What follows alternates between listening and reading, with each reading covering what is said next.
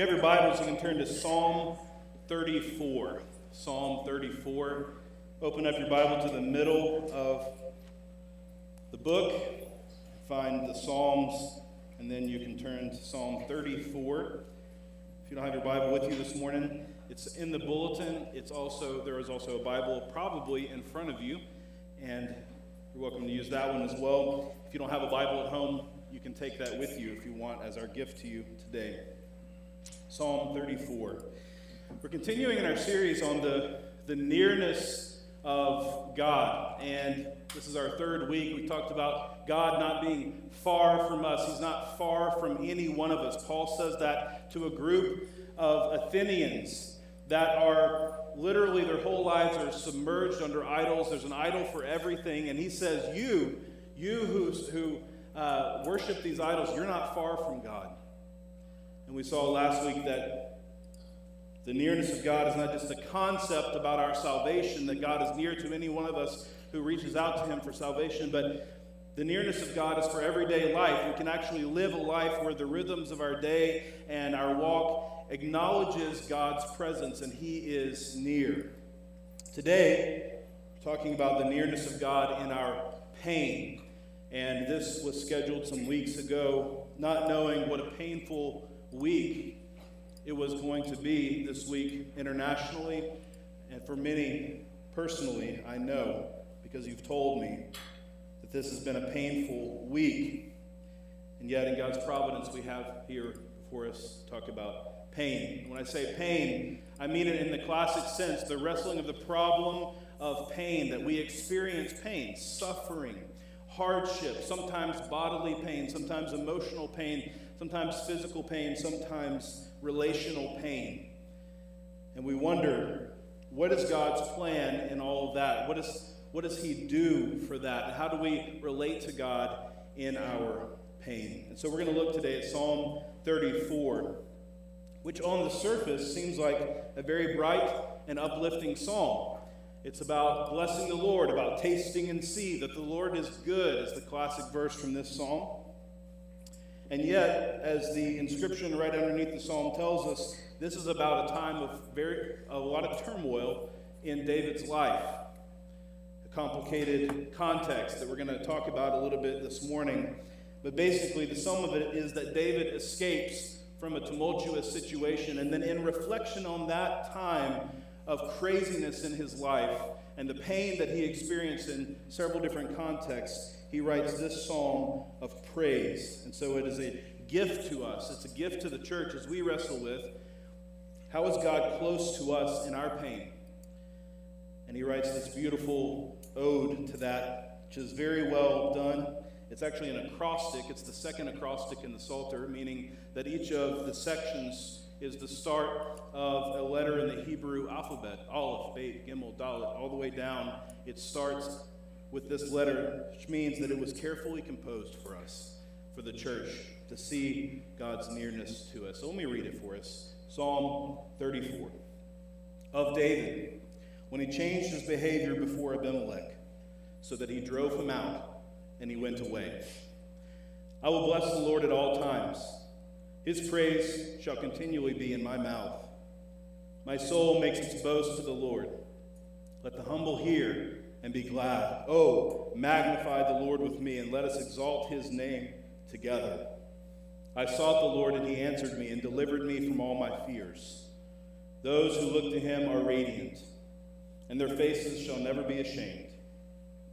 This poor man cried, and the Lord heard him and saved him out of all his troubles. The angel of the Lord encamps around those who fear him and delivers them. Oh, taste and see that the Lord is good. Blessed is the man who takes refuge in him. Oh, fear the Lord, you his saints, for those who fear him have no lack. The young lions suffer want and hunger, but those who seek the Lord lack no good thing. Come, O children, listen to me. I will teach you the fear of the Lord. What man is there who desires life and loves many days, that he may see good? Keep your tongue from evil and your lips from speaking deceit. Turn away from evil and do good. Seek peace and pursue it. The eyes of the Lord are toward the righteous, and his ears towards their cry. The face of the Lord is against those who do evil, to cut off the memory of them from the earth. When the righteous cry for help, the Lord hears and delivers them out of all their troubles. The Lord is near to the brokenhearted and saves the crushed in spirit. Many are the afflictions of the righteous, but the Lord delivers him out of them all. He keeps all his bones, not one of them is broken. Affliction will slay the wicked, and those who hate the righteous will be condemned. The Lord redeems the life of his servants. None of those who take refuge in him will be condemned. This is the word of the Lord. Most of you know we were traveling this summer for several months, and we landed in Arkansas, which is where my brother lives, and we're staying with he and his wife for a few days. And one of the days we were out hiking, and we found a lake that we wanted to hike around. It had a concrete path around the whole lake, couple mile, just 2.5 miles, 3 miles of a hike around this lake. And so we started out hiking, and the grown-ups were walking, but my kids had their scooters with them, and so they were scootering on the path. And the way that it was set up, we started out on a little bit of a decline. There was a little bit of a hill. And as we started walking down, the kids were able to go fast on their scooters. And we got to the bottom of that, and it kind of leveled out and was straight for a while. And one of my sons said, "I wish we had another hill to go down." And my wife, Becca, said, "Don't worry. I'm sure that we'll have another hill on this hike." And so sure enough, a few minutes later, the path started back up and an incline. And we started to breathe a little heavier, and our calves started to tighten up a little bit. And as we started back up this hill, and Becca said to my son, "Look, I told you we would find another hill." And he looked a little disappointed as we were kind of moving up this hill, and he said, "Yeah, but this one's going up." That is the nature of hills. They do go up, and they go down, and it is painful. And when you're on that part of the hike, or when you're in that hard thing, the questions start coming. Why am I doing this? Might be one of them that you have when you're hiking, especially. Who put me on this path? And I'm beginning today with a little bit of levity, because we're going to take a hard turn right now as we talk about the real pain that we experience as Christians. And I know that going uphill is something that many of you are experiencing right now. You are suffering, you are hiking uphill, you are disappointed, you are suffering, you are wondering about your relationships. Some of you are in physical pain, some of you are in the pain of uncertainty. And there's a feeling like on this walk, like, why am I doing this? And who is in control of this? I know that it's true for some of you more intensely than others, but I think it's true for each one of us. And when we're in those moments, when we have that feeling of pain, whatever it might be, one of the things that we begin to pray, or that others begin to pray for us, it goes something like this. We say, "God, in our prayer, will you be near to them? Will you be near?" It doesn't stop us, of course, from praying that God would actually take away the pain. We also pray for that. Will you heal this cancer? Will you fix this relationship? Will you bridge this gap? Will you provide more income? That pain we sometimes ask to be taken away, but almost in the same breath, we recognize that God does not always do that, and so we feel the need to add that other part of the prayer, which is, "And if that's not your will, would you be near to them? Would you be near to me?"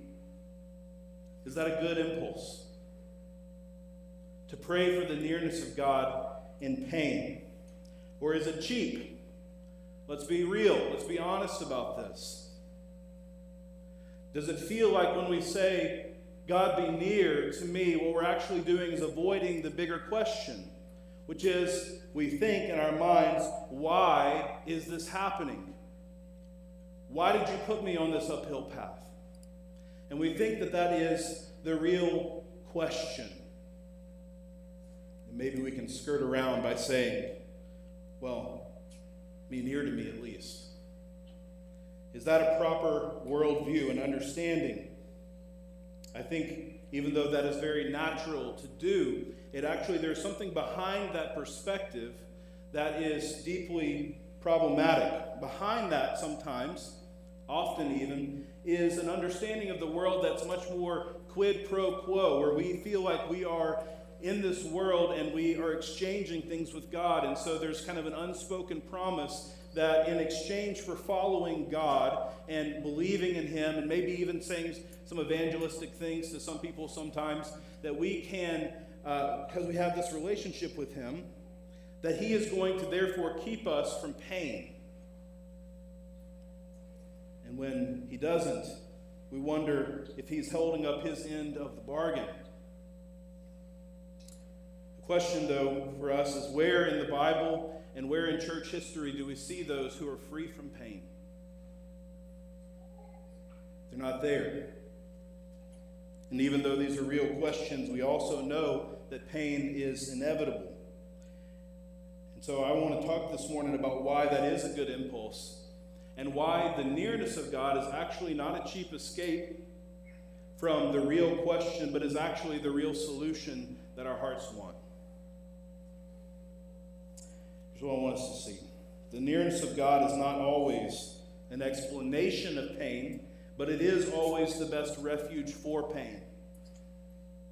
The nearness of God is not always an explanation of pain. It doesn't always answer all of our questions, but it is the best refuge for pain. I use the word refuge on purpose.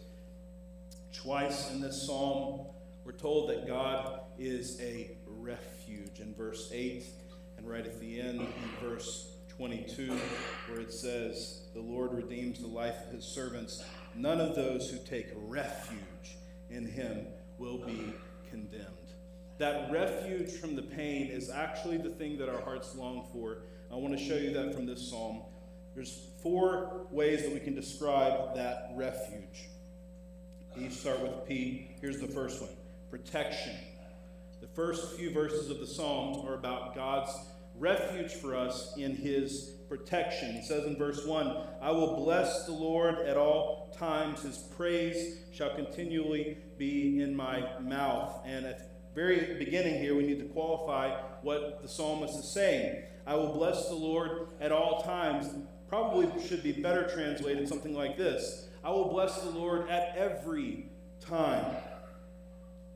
What he's saying is, in every circumstance, kind of like in 1 Thessalonians chapter 5, where Paul says, give thanks whatever happens. Give thanks in every circumstance. It's not as though there's not a second that goes by that David is not continually praising with his mouth. What he's saying is, no matter the circumstance, I can find a way to praise you. And he's saying, because he's remembering a circumstance where he was out of his depth.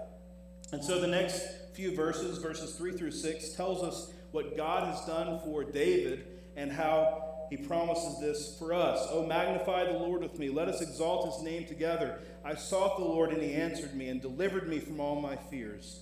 Those who look to Him are radiant, and their faces shall never be ashamed. This poor man cried, and the Lord heard him and saved him out of all his troubles." I had this experience of God's deliverance. He delivered me. He says that twice. He saves this poor man. Now, what did God save David from? I want to talk about this for a minute because it's important for us to understand God's protection. It's not always passive, and it's not always straightforward. I think sometimes we glaze over when we read words like this, assuming that David is laying on a pillow somewhere with a journal out, and he's got his morning coffee, and he's like, "Oh, my soul was so delivered today." It just seems very beautiful and set apart from real life. But I want to tell you what David is thinking about when he wrote this psalm, because we're told at the beginning with this little subscription that this is about the time when David changed his behavior before Abimelech, so that he drove him out and he went away. What is the circumstance? It's a crazy circumstance. It's from 1 Samuel chapter 21, where David comes to Abimelech the priest. This is the first Abimelech, and he asks the priest for some food because he's hungry. And Abimelech says, the only bread I've got is the bread of the presence, which is the bread that the priest baked every day, that stayed in the tabernacle. And so he gives him the bread of God's presence. Remember that. It's going to be important in just a minute. But he also gives him something else. He gives him the sword of Goliath, the giant who he killed, and he cut off his head with his sword. And somehow this sword has come to Abimelech as part of the priesthood, and he gives it to David because David is running from his life. He's running for his life. He's tired, and he's hungry, and he's running from Saul. And he's in real danger. Just in the next passage after this, Abimelech, that same priest, is going to be killed for aiding David. He and all the priests are going to be killed. But David himself goes instead to Philistia, a neighboring country, and he hangs out with King Achish of Gath. And this king hears all these things, and he sees that he's got the sword of Goliath with him, and his servants say, this is David, who's slain tens of thousands, and he's famous for killing people. And so David hears that this word is going to Achish, king of Gath, and that Achish is perhaps getting a little nervous to have David around. And so what David does is he literally acts insane. He starts drooling at the mouth and lets the spit stay in his beard, and he marks up the door where he's staying, and he acts like a crazy person. And Achish sees that he's crazy and releases him. He's like, I got enough crazy in my life, so get rid of him, and David escapes. Now that's what's going on. When David is writing this is the craziest story, right? The circumstances are strange. And David attributes this to God's protection. Now it's complicated. We actually don't even know if that was a good thing that David did. Sometimes the Bible gives us things, it just reports on things, but it doesn't tell us exactly how to think about them. And so it could be the case that David is writing Psalm 34 because he's like, thank you, God, for this crazy idea that you gave me to act insane and to escape. Or it could be, we don't know the inner workings of David's heart, but that was a time when he was not depending on the Lord, and that he should have done something else that would show his trust in the Lord. I don't know. It's complex. But somehow David moves through it. On the other side, he says, thank you for protecting me. Clearly, protection from God does not mean that we are never in danger. David was in danger this whole time. Abimelech, who was faithful to God, the priest, is killed by Saul's men. This protection doesn't mean that everyone is always spared. It doesn't mean that our lives are neat and orderly and nothing bad happens to us. That's the explanation we want. We want the explanation. Show me why this hard thing is happening and you are not protecting me, meaning you are not giving me a way out of this completely. But in the midst of that crazy situation, this is what's happening. Verse 7, the angel of the Lord encamps around those who fear him and delivers them. There is the protection of God, though it doesn't always mean that we stay out of danger. Secondly, is the provision of God. In the next few verses, then David talks about what God provided for him in this context. Oh, taste and see the Lord is good. Blessed is the one who takes refuge in him. Oh, fear the Lord, you his saints, for those who fear him have no lack. The young lions suffer want and hunger, but those who seek the Lord lack no good thing. And then he talks for a moment about this wisdom piece. Come, children, listen to me. I will teach you the fear of the Lord, how he gives many days of life. And so David is talking about provision of two kinds, the physical provision of feeding, and also the provision of life for many days. And remember the story. When he came to Abimelech in his need, he was hungry, and he received literally the bread of the presence of God. It cannot be, of course, that what David is promising here is that believers in Christ will never actually physically be hungry. That can't be true because David came to Abimelech hungry.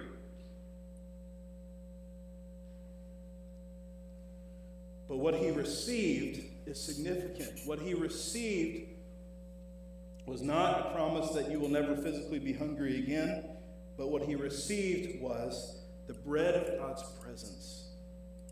The nearness of God was his provision. And that's actually the best provision, even though it would seem like what you'd want is an actual physical supply of bread. Verse 10, the young lions suffer want and hunger, but those who seek the Lord lack no good thing. What he's saying there is this: young lions, those are crafty and powerful beasts. And they get, generally speaking, what they want. But I have something more significant for my provision. To trust in God is a more direct way to be provided for than being powerful or crafty. Perhaps another little hint that David wasn't on his best when he was being crafty before Achish, the king of Gath. I received, David is saying, help in real time. Those who trust in the Lord, they have everything that they need. He provides it. He fills it up. It's echoing what Jesus is going to say later in the Gospels. He says, if you come to me, you'll never hunger and you will never thirst. And there were still people then, and there's still people now who translate that and say what he is a physical bread machine. And therefore, if you just have faith, then you will have everything that you possibly want. The crowd that follows him wants him to be that bread machine. But what he is saying is that I give myself the bread of the presence. I'm here with you now. I've incarnated myself in the flesh. I am the bread that comes from heaven, and I give myself for the life of the world. And so if you take of me and eat and drink, then you will always have what you need because you have everything forever. Every good thing is provided by him. Of course, this is not an explanation for why we sometimes want things that we don't have. We constantly feel lack. But again, the explanation, even though it is desired by us, doesn't always give us the refuge. Because the refuge is the bread of the presence. It's Christ himself, given for the life of the world. And when we come to Christ, as we're going to in just a few minutes, we're drawing nigh to God and getting the thing that we need the most. The third way that God is a refuge is his proximity. In verse 15, we're told how close God is. The eyes of the Lord are toward the righteous, and his ears toward their cry. The face of the Lord is against those who do evil, to cut off the memory of them from the earth. When the righteous cry for help, the Lord hears and delivers them out of all their troubles. Told, God is proximate to us. He gives us his eyes and his ears. Charles Spurgeon said this about this psalm, that this psalm was about how God gives us his tender consideration. That's a refuge. His tender consideration. This is how far it goes. Verse 18, the Lord is near to the brokenhearted and saves the crushed in spirit. In our pain, in our brokenheartedness, in our crushing of our spirit, that is when God is the closest. He is proximate to us. And so if you feel brokenhearted, if you feel crushed, God is not far. We're promised that here. And we have to ask ourselves, are we able to feel that tender consideration for our personal needs and the things that are going on for us, whatever uphill climb that we're on right now? Because he is the only one who is near enough to understand it, actually to understand it better than us. He's the one who understands all the things that are knotted up inside of us. He understands our fears. He understands our insecurities. He understands our stress. He understands the complexities of what you are dealing with better than you do yourself. And so, while it doesn't explain why all the time, why things are happening the way that they are, the nearness of God is a refuge. And so we have to ask ourselves, does pain push us further away from God, or does it drive us deeper into his arms? Because he is near. And the temptation that we have is that we can think, well, I'm going to handle this, and I'll deal with this first, and then I'll get my life in order, including spiritually, and I'll start doing spiritual things again. But this passage says that God is near to us when we are brokenhearted. That brokenheartedness, that crushed in spiritness, is an invitation back into the presence of God. He doesn't want us to figure it out and then return to him. He wants us to return to him and figure it out together, because he is near to the brokenhearted. Fourth, finally, preservation. Again, promises that seem so lofty. Look at verse 19. Many are the afflictions of the righteous, but the Lord delivers them out of them all. He keeps all his bones. Not one of them is broken. Affliction will slay the wicked, and those who hate the righteous will be condemned. These kinds of verses always trouble us because they seem to be promising too much. Is this naive, or is it just wrong? Do Christians not get broken bones? Of course they do. Look at verse 19. Many are the afflictions of the righteous. David had more than one broken bone in his pursuit, I'm sure, with Saul. When Scripture gives us these promises, and they're all over the Psalms, they are speaking with the confidence of God's care right now and his view towards eternity. His care right now, meaning that God watches over every single bone, similar to the way that we're told that God cares about every hair on our head that falls out. He knows what's going to happen to it. That's the level of God's care. It's down to skin, bones, and hair, but also with a view to eternity. What he's saying is that God will not let anything essential be overrun, and everything that is broken will be straightened out. Like in Psalm 121, where he says, God will not let your foot stumble there. He won't let that happen. What he's saying there is this: nothing can bring essential harm to you. Or the way that Eugene Peterson, author and pastor, talked about it is this: you picture our lives as being on a boat in the ocean. The storms will beat against the boat, but water cannot get inside. Nothing can sink it because God is near. A couple of months ago, we were watching the movie The Game. It's not a very well-known movie, I don't gather, but it's from the late 90s. And Michael Douglas, Sean Penn. It's an intense psychological thriller about a rich, depressed, suicidal man who signs up for a game that is going to change his life. And the game is intense. It's a harrowing experience. It is downright painful. He is psychologically tested, and then he is put through the paces, and he's out of control. And there's all this pain, psychological pain, as they mess with his head, physical pain as his body gets hurt and he's endangered for his life. It's dangerous. They even destroy his house. They do all of these things, and this game is the game that is designed to bring him to face the pain of his life and the pain of his dad's loss when he's younger. And that pain then becomes part of the restoration. I won't give you away the ending, even though it's been like 25 years since it came out. But in the end, that pain leads to his restoration. And I'll tell you, as you watch that movie, what you're thinking is this, especially if you've seen it before. I know the end result is that he is going to be restored, but I'm still not sure I'm okay with the process.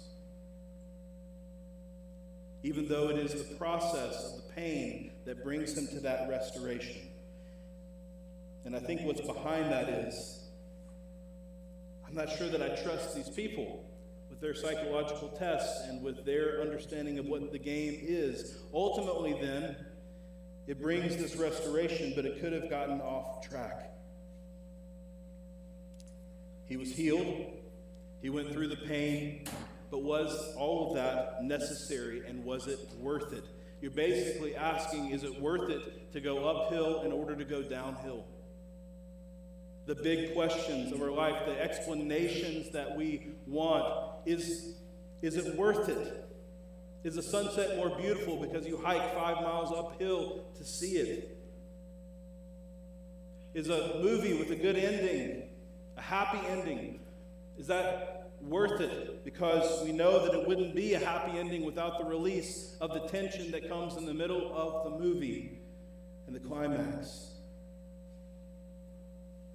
Basically, is pain part of the restoration, part of the beauty? It is an unanswerable question, even though it has to be true on some level, because it is the reality where we live, where God is near to us and we experience this pain. But it has to be true on some level, because we know that we often trade short-term pain for long-term good. When we hike, when we invest, when we go through surgery. The ultimate question then is this: if this is the game, if pain is part of it, however that may work out, and whatever explanation that ultimately is for us, what matters most is, who's the game master? What are his purposes? What are his outcomes? What are his desires? And what is his posture towards us? Does he care? Does he want the good outcome? And is he powerful enough to bring it? And the answer to that question is yes, if we find that our God is in control of this.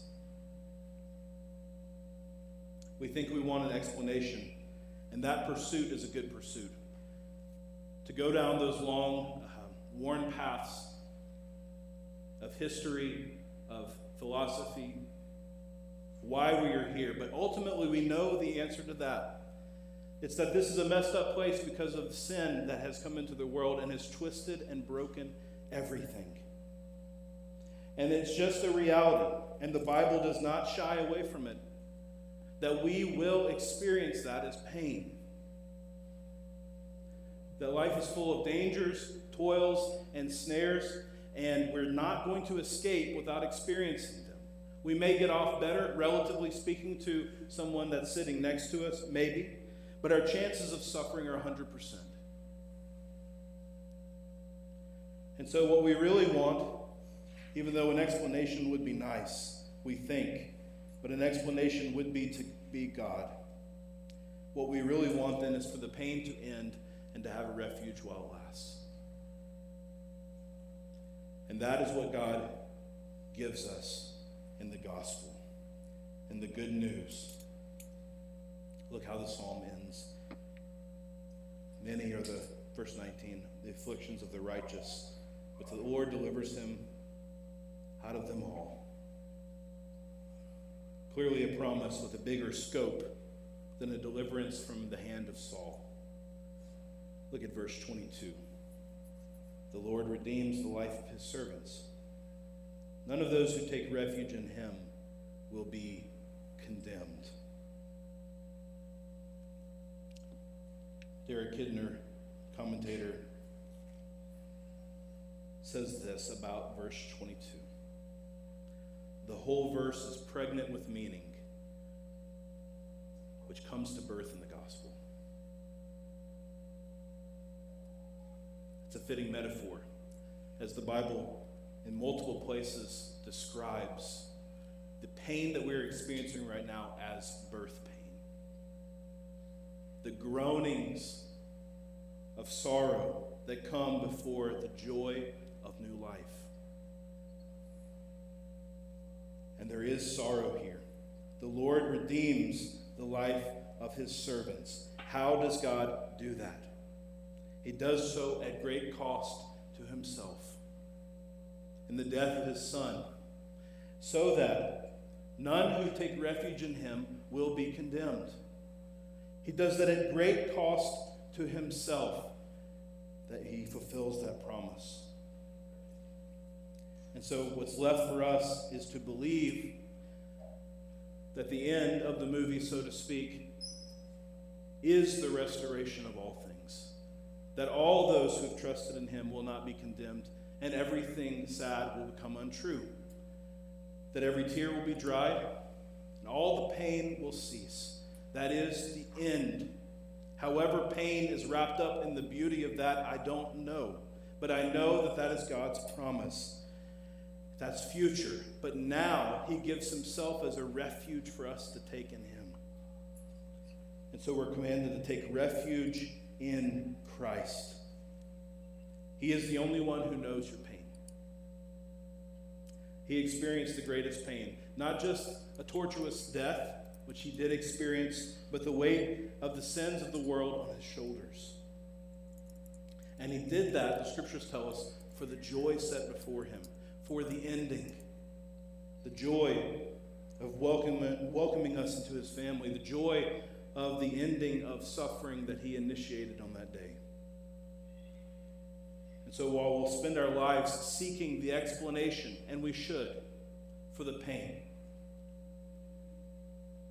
not understanding doesn't prevent us from taking refuge in the only place that gives us relief from the pain. From the God who says, I will protect you. I will preserve you. I will be close to you, proximate to you. And I will provide for you by giving you myself for the life of the world. Let's pray.